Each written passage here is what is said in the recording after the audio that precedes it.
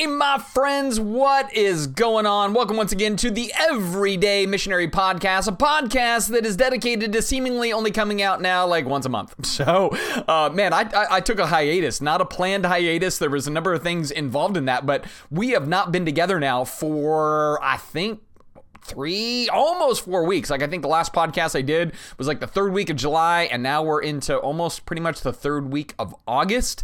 That's a big gap in there. And again, there was different reasons for that. I think part of it, just to be really honest, is I was kind of tired. You know what I mean? It's like, I was working on an article that was taking a lot of emotional energy and then still doing church stuff and just life stuff or whatever else. And so sometimes, when you're trying to churn out content every week, you just go like, man, I just need a break from some of the content for a little bit. I'll collect my own thoughts, that kind of thing. And so took some time off, but now we're back.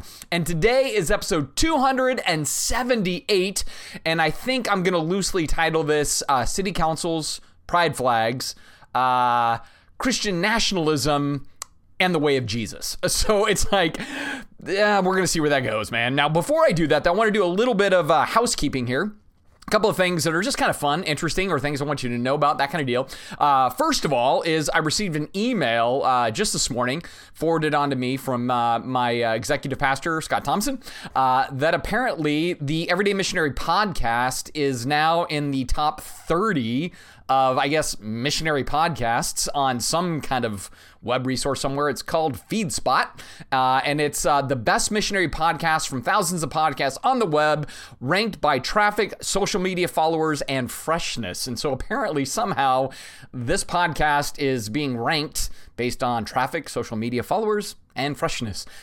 It's not fresh if it comes out every 4 weeks, all right? So that's kind of the first thing. But hey, that's kind of cool. It's kind of neat to know that, hey, out there in the netherworld, that at least a handful of people are listening to this podcast, and now it's gotten ranked in some place, which then also I would encourage, I never do this, but I would encourage you, if you listen to this on, iTunes or wherever you may listen, to just rate it, to maybe leave a comment. That kind of helps kind of get some of the traffic volume up, and gives an opportunity for more people to maybe kind of listen. And so I just want to encourage that. I also encourage that because I've actually recently done something with both the Everyday Missionary, my blog, and kind of the podcast, which is I'm now personally paying out of pocket for it. So for the last 277 episodes, it has been sponsored by Redemption Church. And now that we're going into this building phase, and I know that finances are going to be tight as you go into a building phase, I'm just going to shoulder those financial responsibilities just personally, kind of going forward when it comes to the podcast and the blog and that kind of thing. And so with that, just trying to get a little bit more like listenership on some of that. And I might even, and I know I said I would never do this, but I'm kind of considering like, hey, do I start a Patreon for the podcast just kind of to kind of increase its reach and to subsidize kind of the cost of running the podcast and doing the blog and everything else. I'm thinking about that. I'm not sure I'm there yet, but just kind of something I'm kicking around there a little bit. So anyway, if you hear about that in the coming weeks, great. In the meantime, though, I'm just like, hey, leave a comment, rate it. If you want to give it 5 stars, awesome. If you want to give it 1 star, be generous and give it 2. That would be it. So that's first thing. Second thing is I did recently write an article, which is going to have them some relationship to the topic today, but I wrote an article on looking at the pride flag from a different point of view. And if you want to read that, it is at the actual blog location, which is everyday-missionary.com, everyday-missionary.com, all one kind of thing. But it's pretty lengthy, so I warn you in advance, it's not going to take you 5 minutes to read. It's going to take you like 15, 20 minutes to read, depending on your reading speed. It's very personal. Lots of tears were shed in the writing of it. And I'm just trying to, in that telling kind of my story in relationship to my son. Maybe if you're listening, you don't know, I have a gay son, 23 years old. We knew about the time he was 12 that he was gay, and then kind of our journey and a lot of the failures that I made in the process and a lot of the lessons I've learned kind of going forward. And so wrote that.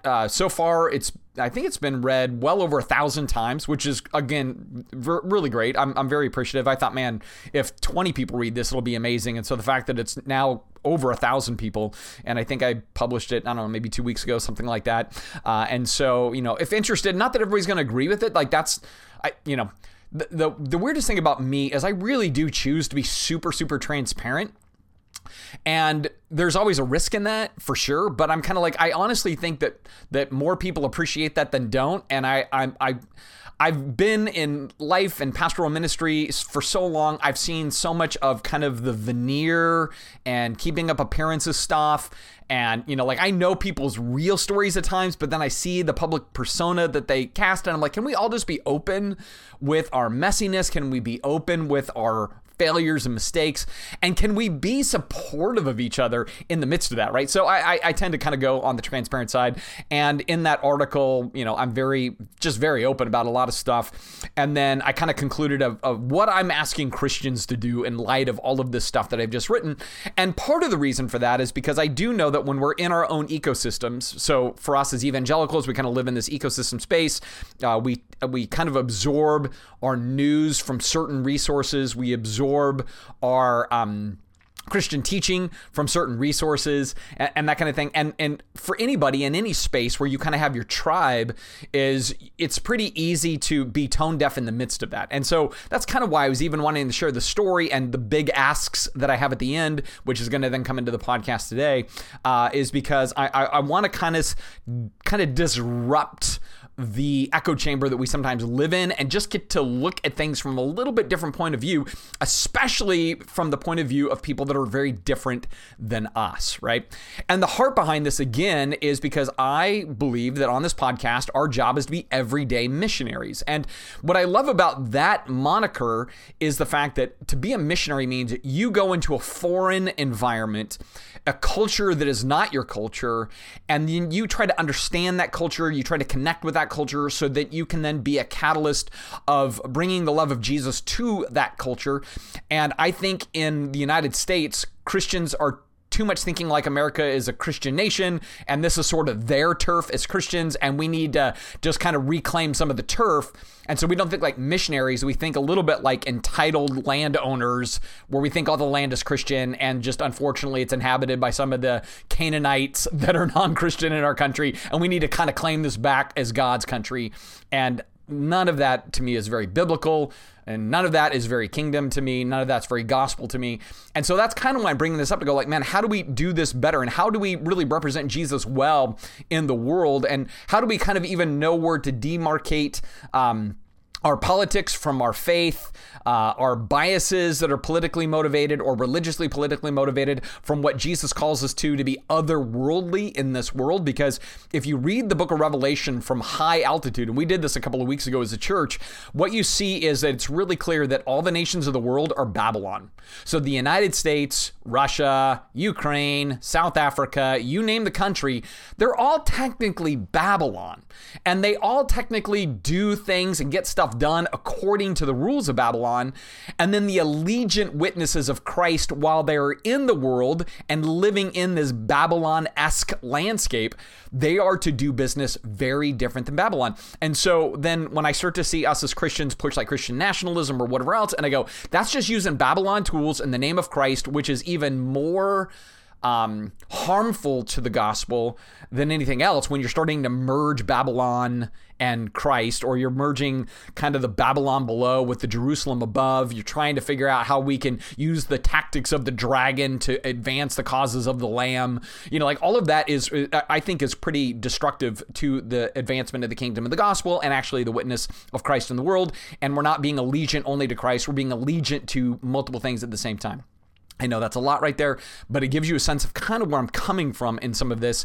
And I know in this, there's going to be a lot of you that listen and you go, yep, amen, I'm with you. And there's going to be others that listen and go, but, wait, right? I totally get it, right? I totally get it. And I also understand that part of what makes this podcast sort of unique at times is I'm trying to get into the murky space because I don't want to, again, I have a degree in philosophy, and I don't want to just be like, oh, here's my philosophical stuff. I'm like, no, man, we got to really get into the weeds, because Jesus was in the weeds. Like, Jesus got into the mess. And I think we need to get into those spaces too.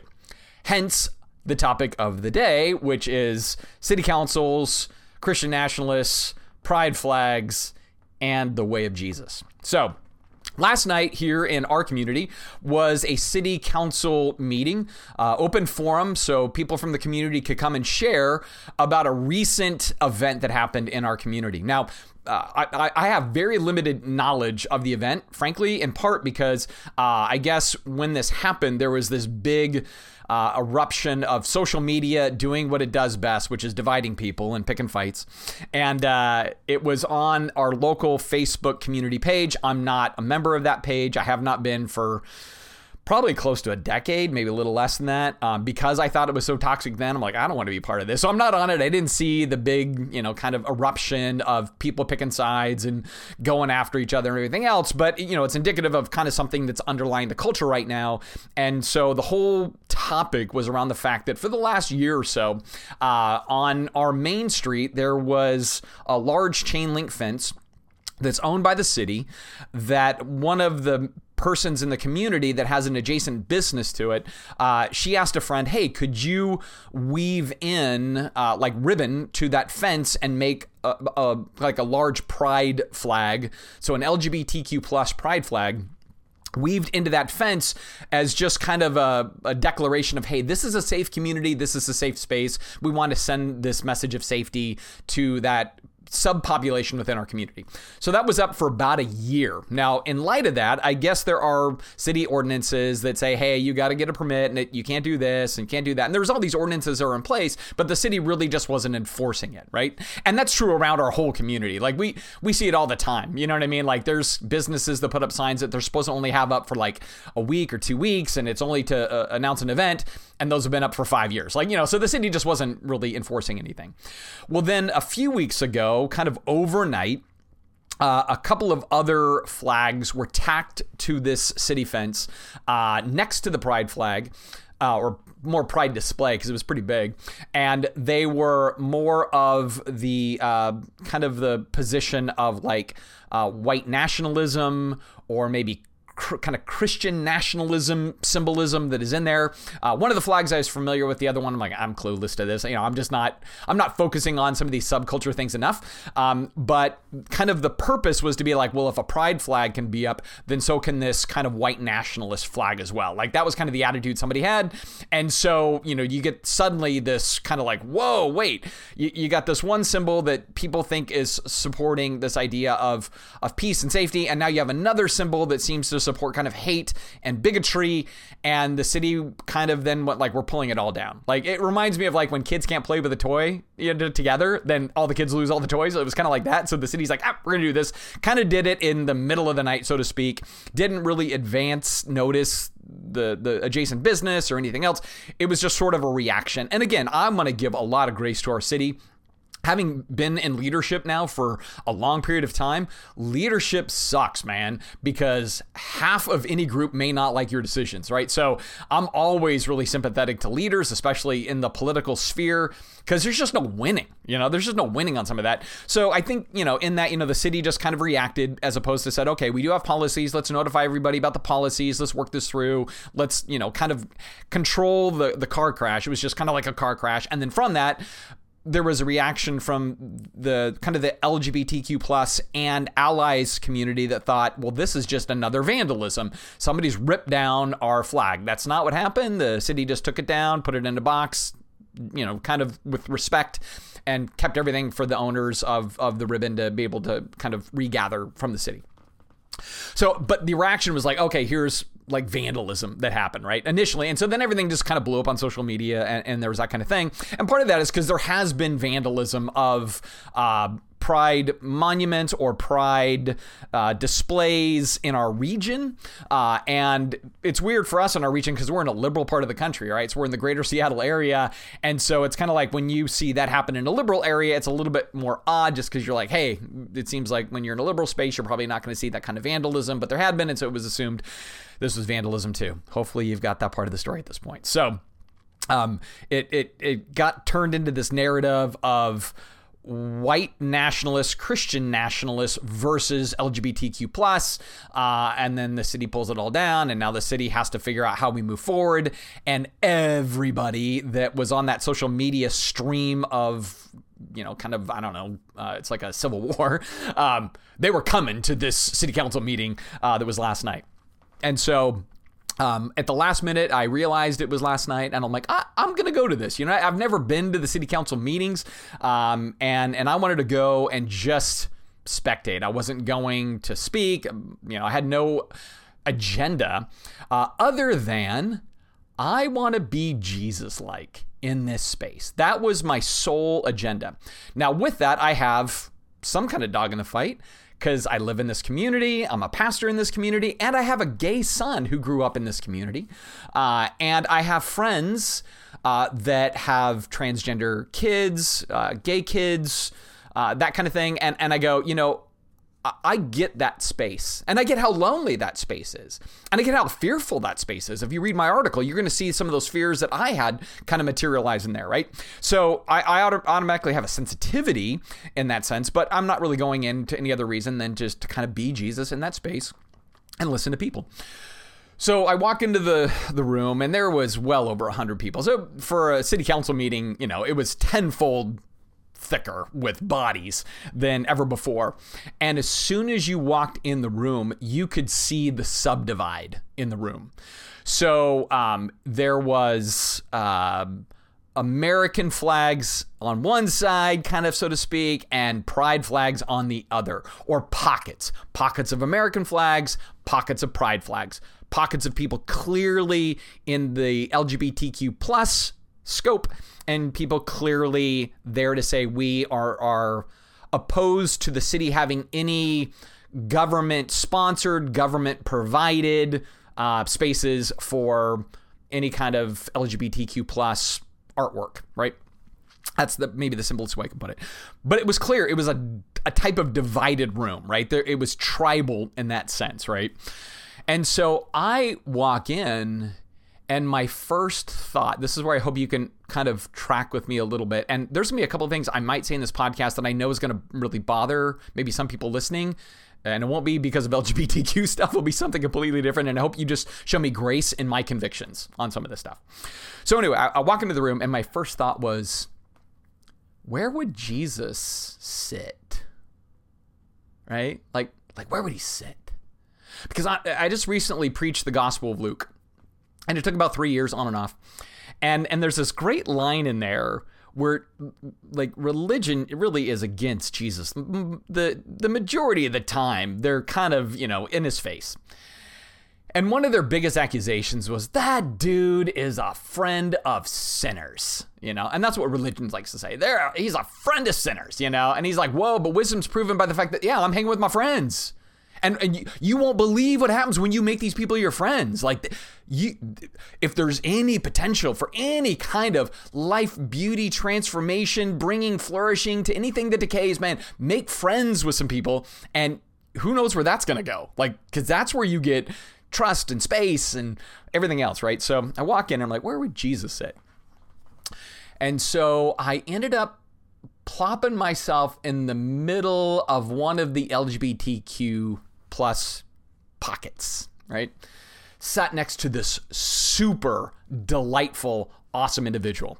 So we started talking for a couple of minutes. I said, hey, can I sit next to you? And they were like, that's awesome, and that kind of thing. And so we started talking, and I said, so how do you make money? I was just, instead of saying, what's your job? How do you make money? Found out that they work in the legal department for Nintendo, probably in their late 20s, recently had just gone through a divorce. Their pronouns are they, them. Awesome person. So much fun just talking with them throughout the evening. Even like, because it was a long meeting. It started at 7, went till 9:45, didn't even get out of there till 10. And so, we just the two of us were just kind of even bantering and everything else. And I said, I'm a pastor here in town, but I live in a weird world because not only am I an evangelical pastor, but I'm also the parent of a gay kid. And so I come at this a little differently than I think a lot of people do. And so that even melted the ice some more. And so, I'm just in this kind of pocket of, people that are kind of on that side. And then the person down from them, they're like, hey, can I give you a flag? And so they gave me a pride flag because they were passing out pride flags to everybody, And so, I took the pride flag that they gave me because I'm like, you know what? Hey, there's a number of things I could say about that, but at the end of the day, I'm not going to be like, sorry, I'm not going to take your flag. You know what I mean? I'm like, hey, this person is showing me warmth. I'm showing them warmth. they're here for a reason.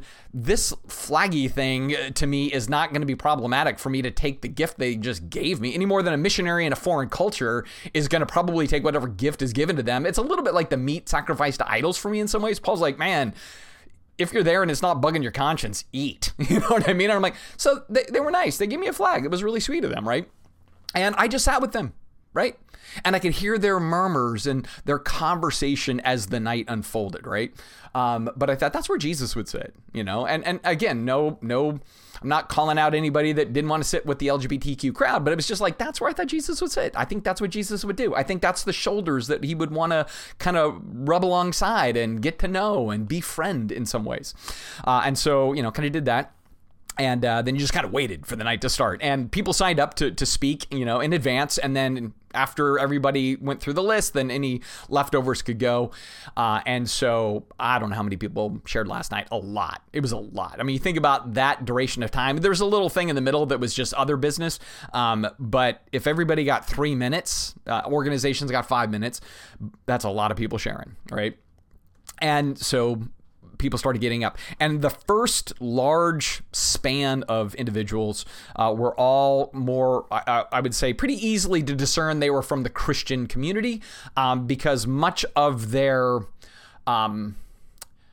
vernacular and kind of opposition to the city giving space for, you know, any kind of pride celebration or LGBTQ plus artwork that would be adjacent to public properties. They were definitely speaking in terms of God designed marriage between one man and one woman. You know, this is problematic from a moral perspective. Real love is this, not that, you know. So you could kind of tell that the undertone of it was definitely religiously motivated. It really wasn't just simply political. What is the First Amendment or whatever else? There was some of that in there too. But there was a lot of kind of that thing going on. Now, before the whole thing started, I was surprised they actually did a Pledge of Allegiance in the start of the evening, you know? And that to me was kind of almost like creates this weird kind of juxtaposition in some ways because, you know, much of what's going to be shared then from some of the people is like government should not be playing a role in having opinions on some of these things, you know? So government shouldn't play a role in giving space for the LGBTQ plus community to have messaging in adjacent to public properties because that's government and then siding with a thing.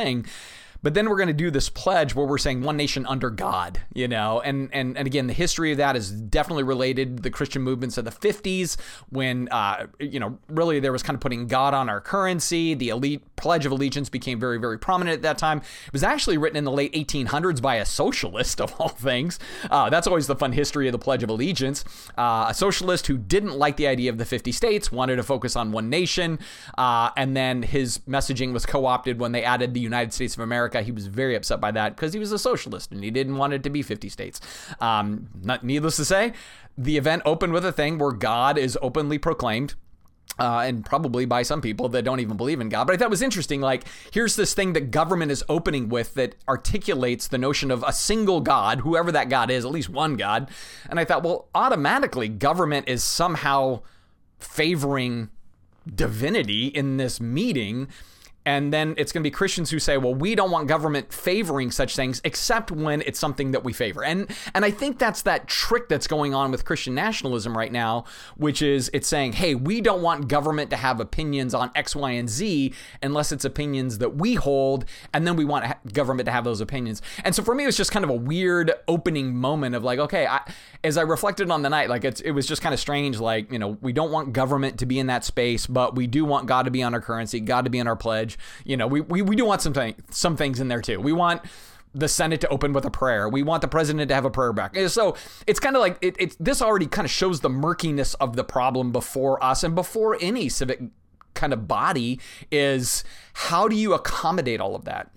Because I remember I read one time where somebody had written, I forget where it was, but if you the problem with trying to become a society for everybody is that you're tempted to make it a society for nobody, which means nobody can have any open declarations of anything. And that's the only way we can all get along, you know? And I'm like, yeah, I don't know if that's right either. You know what I mean? And so I'm still just kind of like, working it out or whatever else.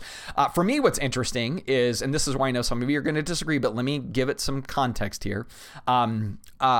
My religious convictions or my kingdom-minded convictions is I am not free to do the Pledge of Allegiance. So let me, though, clarify this. I fly an American flag at my house 365 days a year. It's lit by night. It is under the sunshine or the cloudy skies of Seattle by day. And so I happily fly the American flag. I love the American flag. Now, I can look at the American flag and say, I don't necessarily agree with everything that flag has ever flown over the top of. Like, it once flew over the top of slavery being a legal and justified thing. It once flew over the idea that women didn't have the same kind of rights as men, that African Americans didn't have the same rights as white men, as that Native persons did not have the same rights as white men. It's been the source of some grief for people at different times, and yet it's also been the source of great relief and great help and great beauty and great good. And so I always know that flag is a mixed bag of things, but I fly that every day at my house. So this is not a question of, do I appreciate my country? Do I love my country? Those kinds of things. But for me, I cannot do the Pledge of Allegiance because of that very concept. I cannot pledge allegiance to anything other than Christ. That kind of, for me, comes out of the book of Revelation, and that idea that the faithful witnesses of Revelation, some interpreters will translate that as they're the allegiant ones, the allegiant witnesses who do not swear allegiance to any other one but the Lamb or Christ. And especially because that is set in juxtaposition to the nations of the earth being kind of representative of Babylon or the beast or whatever else.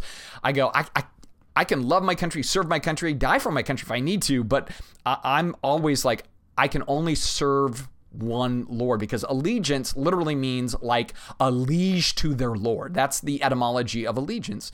And if that word allegiance wasn't in there, I would probably be okay. I promise to serve, or I promise to love, or I promise to care, or whatever else. But the word allegiance for me makes me doing that a sinful thing. I'm not saying it's a sin for you. I'm saying it's a sin for me. So it starts off with me uncomfortable because I'm like the evangelical dude that is in the room that goes, I can't pledge this. It would be sin for me, right? Like, I can't do that. And so I had this instant moment of like, wow, this is already weird. Kind of, I already feel fish out of water, and I wonder how many other people feel fish out of water for other different reasons and everything else. And so it's just super strange for me, right? So anyway, that's just a sidebar to go like, hey, here's my own challenges sometimes and problems and everything else. And again, even where I understand other people's religious convictions that hold them to something in conscience, and I get it because this is the one that holds me in my conscience. So anyway, so I already feel like a little awkward when I'm like, I'm not doing the Pledge of Allegiance, but I stand, I mean, because I want to show respect. So I'm all about showing respect to the flag, that kind of thing. After that, people start getting up and sharing. And honestly, the large first batch, probably 15, 20 people, were all out of that Christian space and everything else.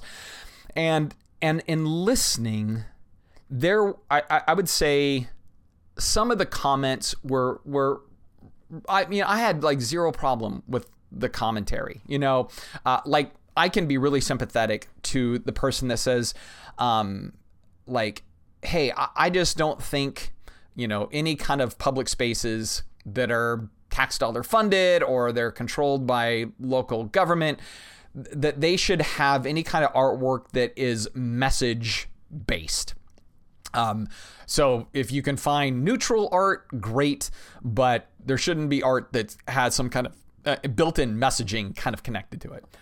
That argument I could really understand. And there was one of my fellow pastors that got up at the very end of the night, and that was kind of the case he made. He's like, hey man, the role of government is to make sure people in their private properties and private spaces, they can fly whatever they want to fly, right? Like, they should defend and protect that. But in the public space, maybe that should just stay a neutral palette. And there was a few people that kind of had that kind of position. I totally understand that. I'm not sure I fully agree with that. And there would be reasons for that. And part of it is because I think, much like the prophets of the Old Testament, art also confronts us and convicts us and alerts us and makes us look within ourselves a little bit.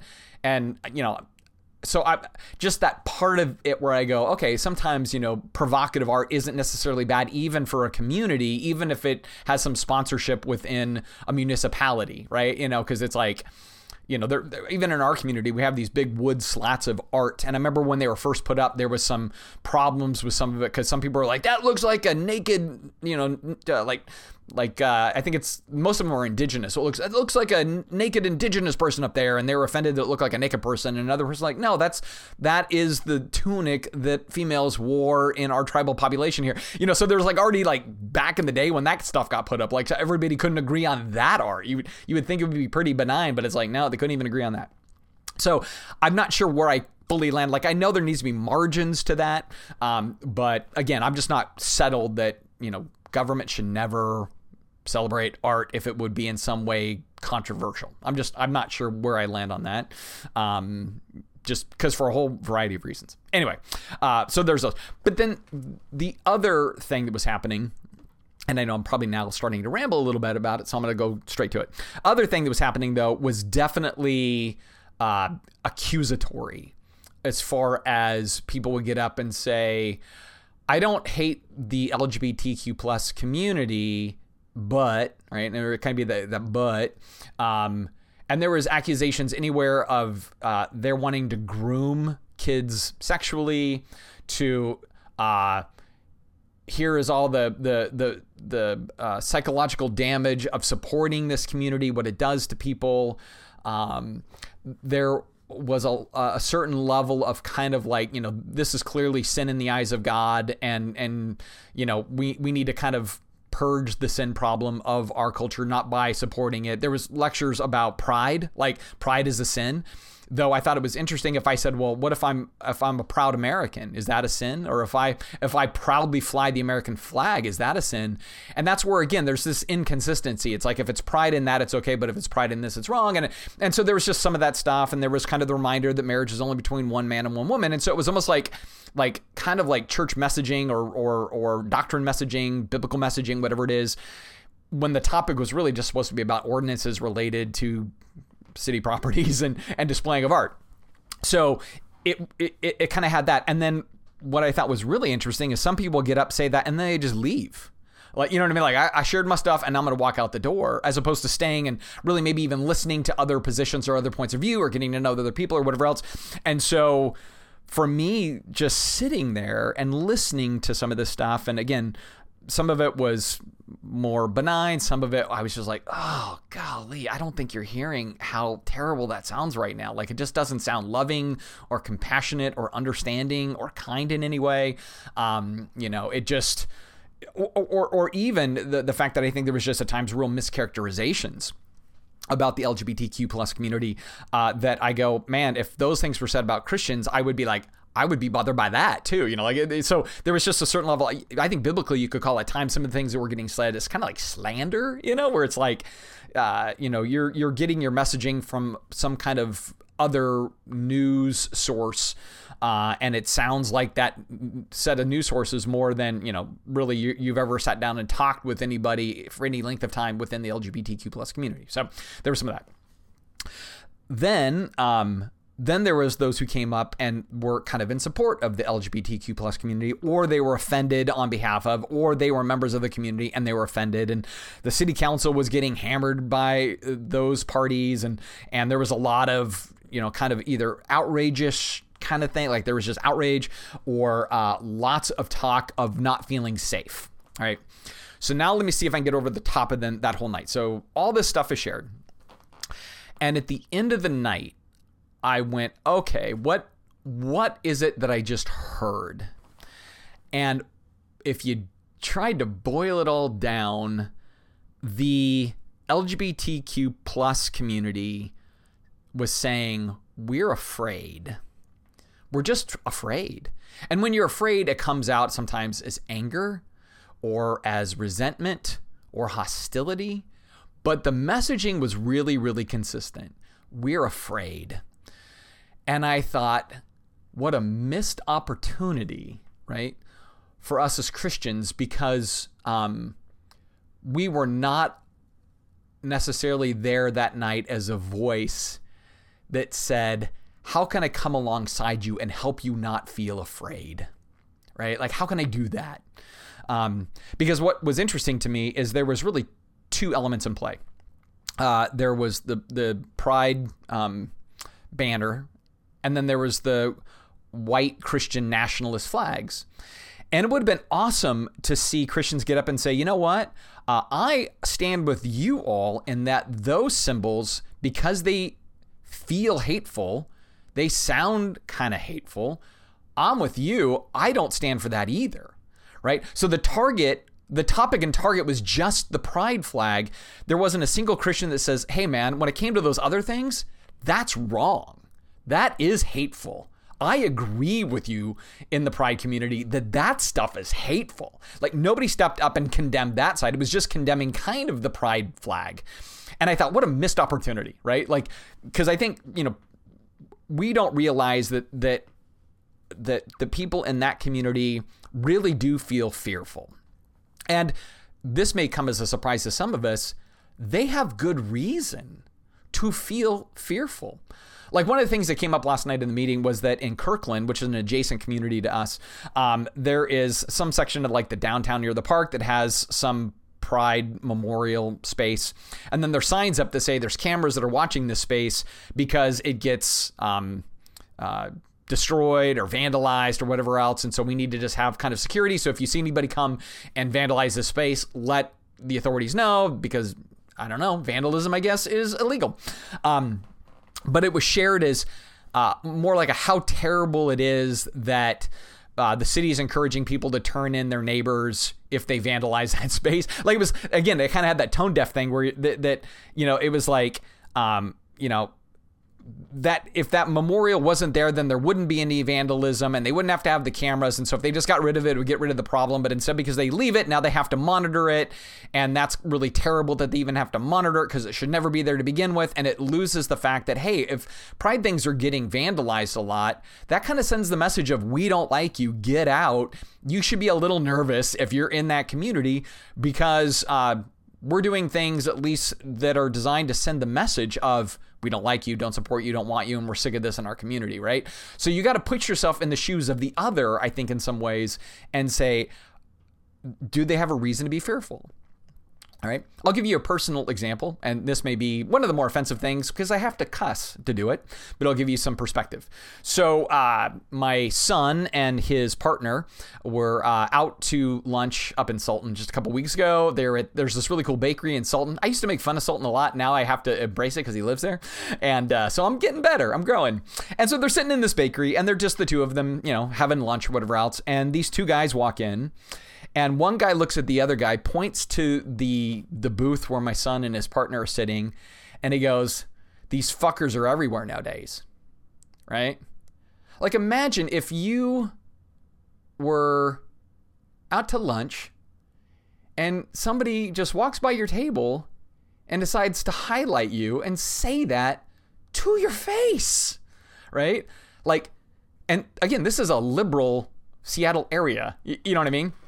And it was funny because Ben, my son's partner, says, "Dude, you're the one that outed us," right? Because, like, Gray looks a little bit more the part, I guess, and that kind of thing. And I go, but this is an example. And as I share in my paper, my son has been repeatedly called derogatory things just out and about, as though that's not completely offensive.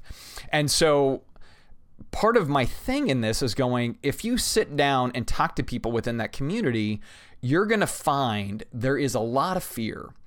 And some of it may be overblown, and some of it's very real. And many of the wounds you're going to find in that community is because they were inflicted by people, oftentimes in a religious context or community, for all kinds of different reasons. And all the more then when religious parties speak up, it's almost like traumatizing, because they're like, oh, I know this one. I've been down this road before. This is why, for example, they talk about high suicide rates within the LGBTQ plus community. What we don't always look at is the full range of the statistics. So if you come out in kind of, I'm going to call it an agnostic family, or just a family that doesn't have any real religious background, your mental health is about equal or stable if you come out in that environment. If you come out in a religious home that views this topic as a stark sin line, your mental health is dramatically decreased, and LGBTQ youth in Christian environments in particular have the highest suicide rates of anybody. And much of that is because there is a great deal of kind of either pressure or rejection or trying to repair their broken kid or whatever in such a way that it does really detrimental damage to their psyche at a very impressionable age. Like, you're already not sure who you are, and now somebody's telling you how bad you are. That's going to cause high rates and all kinds of things, right? So self-harm, suicide, drug and alcohol abuse, like, you look at the trends and it's all in there when it comes to this. And so that community is very hurt, wounded, scared. Oftentimes they're suffering under a certain level of, I don't know what might happen next. And what's tragic is the place that they go the least amount of hope. It's the Christian church. In fact, if anything, they're my greatest threat in this world, right? And I think, again, that was the thing. I couldn't help but walk away last night and go, if we're really listening, here is this scared community. And like Jesus is like, man, I'm sending you out into the world to love your neighbor, to treat others as you want to be treated, to let your perfect love cast out fear, to be friends, with the broken, the hurting, the sinner, the whatever labeling or words that we want to use, right? And to come with something different, And I'm like, I'm not sure that got heard. In fact, after the whole thing broke, I was talking to somebody who, very much was kind of, I'm here to stand against any of these kind of pride artwork things being up. And I asked them, I said, well, what did you hear tonight? And he goes, well, a lot of anger, right? And I go, well, what do you think drives anger? And he's like, well, fear. And I go, right. I said, I understand where you're coming from in this, but imagine if they felt like you had their back, right? Even if you disagree, but you had their back, and you were wanting to make sure that they felt safe in this community, and you were going out of your way as just a neighbor to another neighbor and saying, you know what? I know you feel afraid. What can I do? What can I do to help you feel secure and help you feel safe, and help you feel backed up, And they're like, yeah, I can kind of see that. I go, I think that's more a homework assignment on this, and to just worry about making sure that they can't have some kind of artwork up that displays their community. That isn't saying I got your back and I want to look out for you, even in our disagreement. And so, regardless of whether we're pro or con on these monuments or these pieces of art or whatever you want to call them, man, are you making sure your neighbor knows you love them, that you really love them, right? And that you want to know their story, and you want to understand where they come from, and you want to understand their wounds, and you want to try to bind up the broken, right, in the space that you are placed, right? And so, after the whole thing broke, I went from my one pod of LGBTQ plus people, and I went over to the mass majority of them, kind of on the other side of the room, and I just started meeting as many people as I could, right, and saying thank you for sharing your story. I have a gay son. As a parent, I know what it's like when people kind of can judge your kid, or they judge you for how you're handling your kid. I know it's a lonely space as a parent.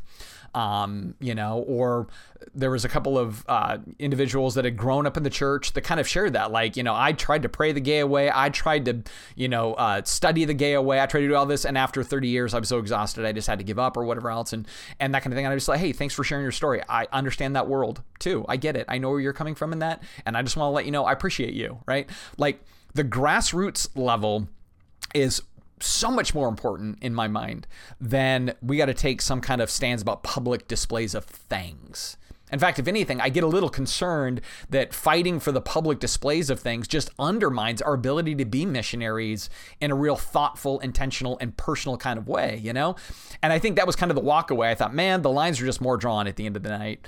And I think the LGBTQ plus community is going to feel more estranged, more, whether it's perceived or real, threatened, more characterized in a certain sort of way, and I think we've lost opportunity then, I think, as Christians or as evangelicals, to be a friendly and kind source of good in their lives, right? And that was kind of what I wrote at the end of my paper, where I'm like, man, I'm not asking us to become pride flag waving allies. That's not what I encouraged in the article that I wrote. My thing is, though, do good, be kind, protect that community. Don't be a source of grief for that community. And if you see or hear others that are doing things that make that community feel threatened or hurt or marginalized or stereotyped, to kindly step in and try to bring that salsa level down, you know, like just do that. You know what I mean? Just kind of put yourself kind of between the spaces and, you know, do unto others as you want them to do unto you. Like that's the most I'm asking for kind of in all of this. Right. So I think that's the space we need to get into. But again, as things kind of ended last night, I was like, I think we dug the hole a little deeper within our community, and there's a little bit more digging out that's going to have to happen. And again, I don't think that means that, you know, you have to give up your conscience or convictions on this stuff, but it's learning what things matter most, and public debates. It reminds me a little bit like Jesus and the whole, when they bring a coin to him, they're like, hey, whose picture's on this, and should we pay taxes to Caesar? And he's like, this is dumb. This is dumb. Like, just render unto God the things that are God's. You know, like, Caesar stuff is Caesar stuff, whatever. You know, Babylon is Babylon. Babylon's going to do what Babylon's going to do. How are you being me in the spaces that you live in? And I think that's the real heart behind it all, you know, is how are you being me in the spaces that you live in? Now, again, I'm not insensitive to the debate about, again, displays of art in public spaces and that kind of thing. And, you know, I don't have a problem with Christians having those conversations and non-Christians and people at different parties having those conversations. And the city's going to have to come up with something on that. And ultimately, you know, I get the sense that the city is going to land on something that probably restricts a bunch of stuff, because now it's just going to escalate. But they're going to create some kind of space in the community. They may allow it to be somehow privately funded, but it's going to be in an open space. It's going to highlight the LGBTQ plus community, and it will be policed by the local police department. You know, like, they're going to make sure that it doesn't get vandalized, stuff like that. There's probably going to end in that kind of arena there. And so then as Christians, we're going to be left with, how do we respond to that thing when it eventually happens? Because I'm pretty certain it's going to happen. I don't have any clairvoyant insight to that, or I don't have some kind of insider track to city government. But, you know, again, I stayed pretty long after last night. And, you know, the city council was talking, because a lot of the LGBTQ plus stayed, and I kind of hung out a little bit. And, you know, you can see that the city council is certainly sympathetic to the fact that they have a sub-contingent of their community that feels scared. Right? And they should care about people that feel scared and don't feel like they can openly be themselves without some level of retaliation or some level of insecurity. You know, like, I have a friend of mine that has a trans child that was recently, some guys in a truck came by and threw water balloons at them and called them a bunch of trans slurs or whatever else, you know, and they had to get the police department involved and that kind of thing. And, I have some other friends that have dealt with, like, one of their sons was beat up pretty bad here recently in Everett, you know, because he went into the boys' bathroom, and he's a boy, but he's gay, and they said, you're in the wrong bathroom. Obviously, he can't go into the girls' bathroom, not necessarily, and so they beat him up, and it's pretty bad. He's struggling, you know, in that. And I go, this community hears those stories, and all the more they're like, am I next? Is it going to be me or whatever else? And so I just can't help but go, again, how would Jesus fit into this space? What would Jesus do? I'm not sure Jesus would really even have pride flag discussions, to be honest. Like, you know what I mean? I think he'd be like, hey man, Babylon does what Babylon does. This is why I'm not going to talk about taxation. I'm not going to talk about pride flags. I'm not going to talk about American flags. I'm not going to talk, like, I think he's like, man, this is all distraction to what is the kingdom all about? What is the Sermon on the Mount all about? How do we exercise the fruit of the Spirit? How do we really, in fact, fulfill the embodiment of the law and love our neighbors as ourselves? That's the repeated clause. How do we love our neighbors as ourselves? And I think especially for many of us who kind of live in bubbles that don't have a lot of contact with different trans persons or queer or gay or lesbian or whatever it is, like, you know, just we don't have a lot of contact with that. And to start doing that might be really, really fruitful. You know, like I would even give the challenge that says, hey, if you know somebody in that community that you have enough rapport with, take them out to lunch and just hear their story, right? Just talk to them, listen to them, befriend them. Figure out their fears, figure out their hopes, figure out whatever they've been through in life, and see if you can bind up some wounds on that, you know? I think that's a really fruitful thing. If maybe some in that community really make you nervous, all the more you should get to know somebody in that community and hear from them. And what you're going to find is no story is the same, for sure. But I can't help but go, I think that's what Jesus would do. I really think that's what he would do, you know? And so, you know, I'm sure there's some listening to this and you're having 100 pushbacks, you know what I mean? And it's going to be, but don't forget sin. And, you know, I get that. I totally get that. But I'm going back to, you're never going to be able to get to that discussion if you don't authentically and selflessly love the people that you want to have that discussion with. Like when I was listening to some of the stuff that was getting said last night, I'm like, it's doing the opposite. Like it's just doing the opposite of what your agenda is, you know? And if we're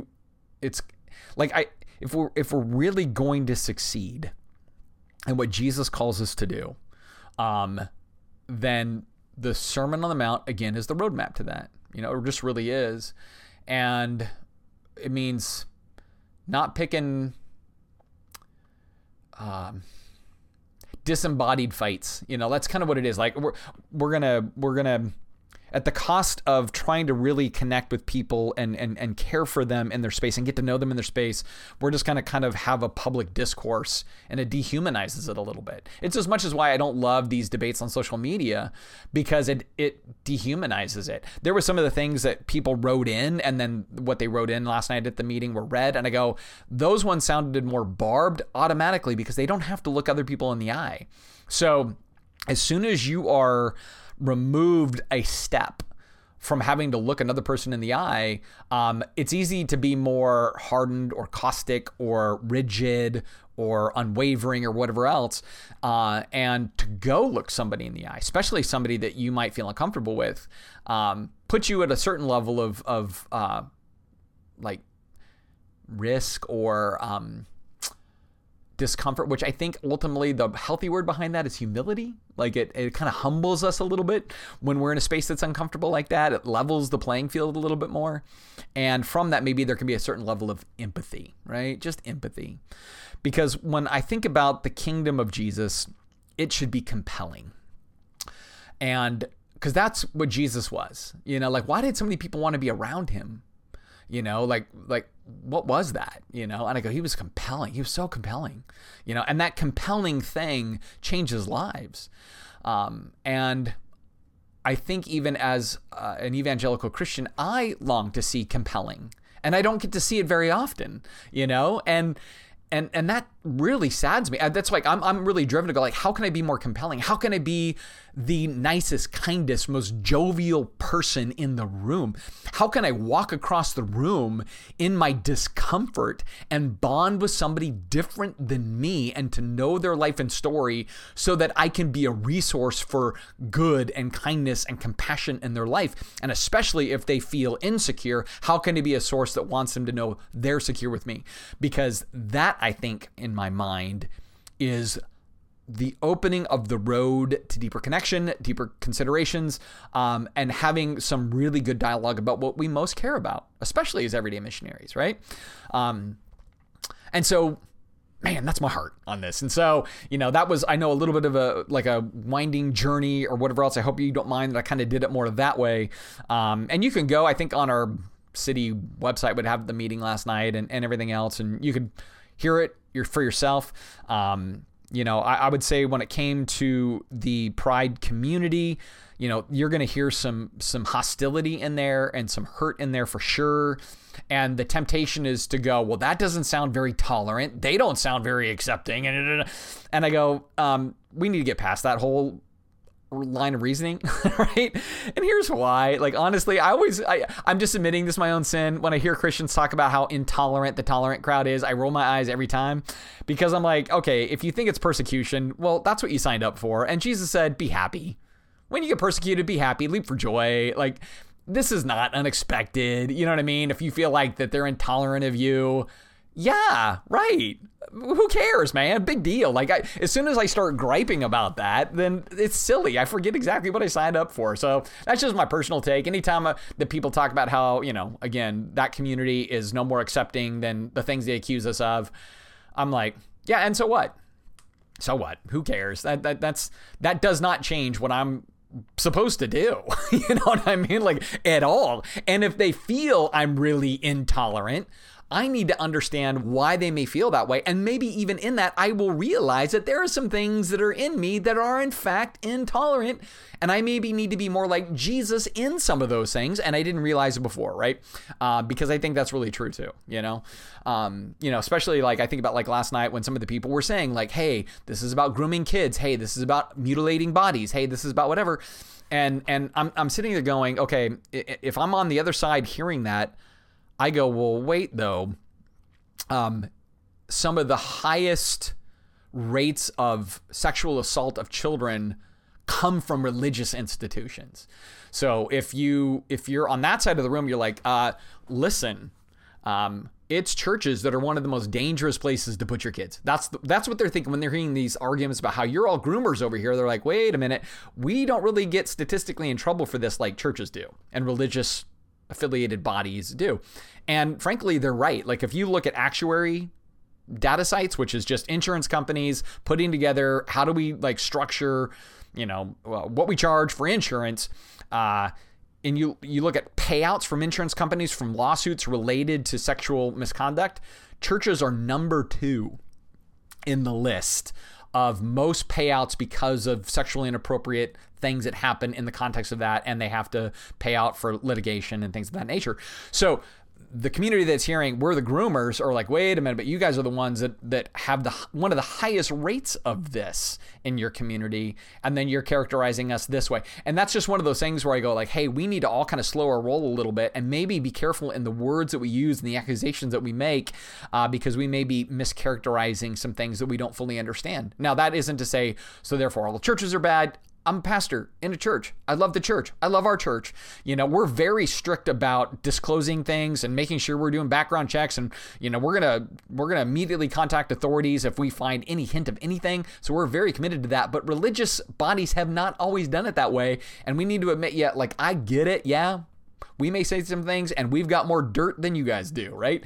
So that community, they kind of look and go, come on, man. Like, stop casting the blame our way when there's a lot of blame to go your way. We should be humble about that and be open about that and acknowledge some of those things. or talking about using terms like mutilation, like I remember last night I heard that and I thought, gosh, man, but we all circumcise our boys. A lot of us as Christians, at least, would circumcise our boys.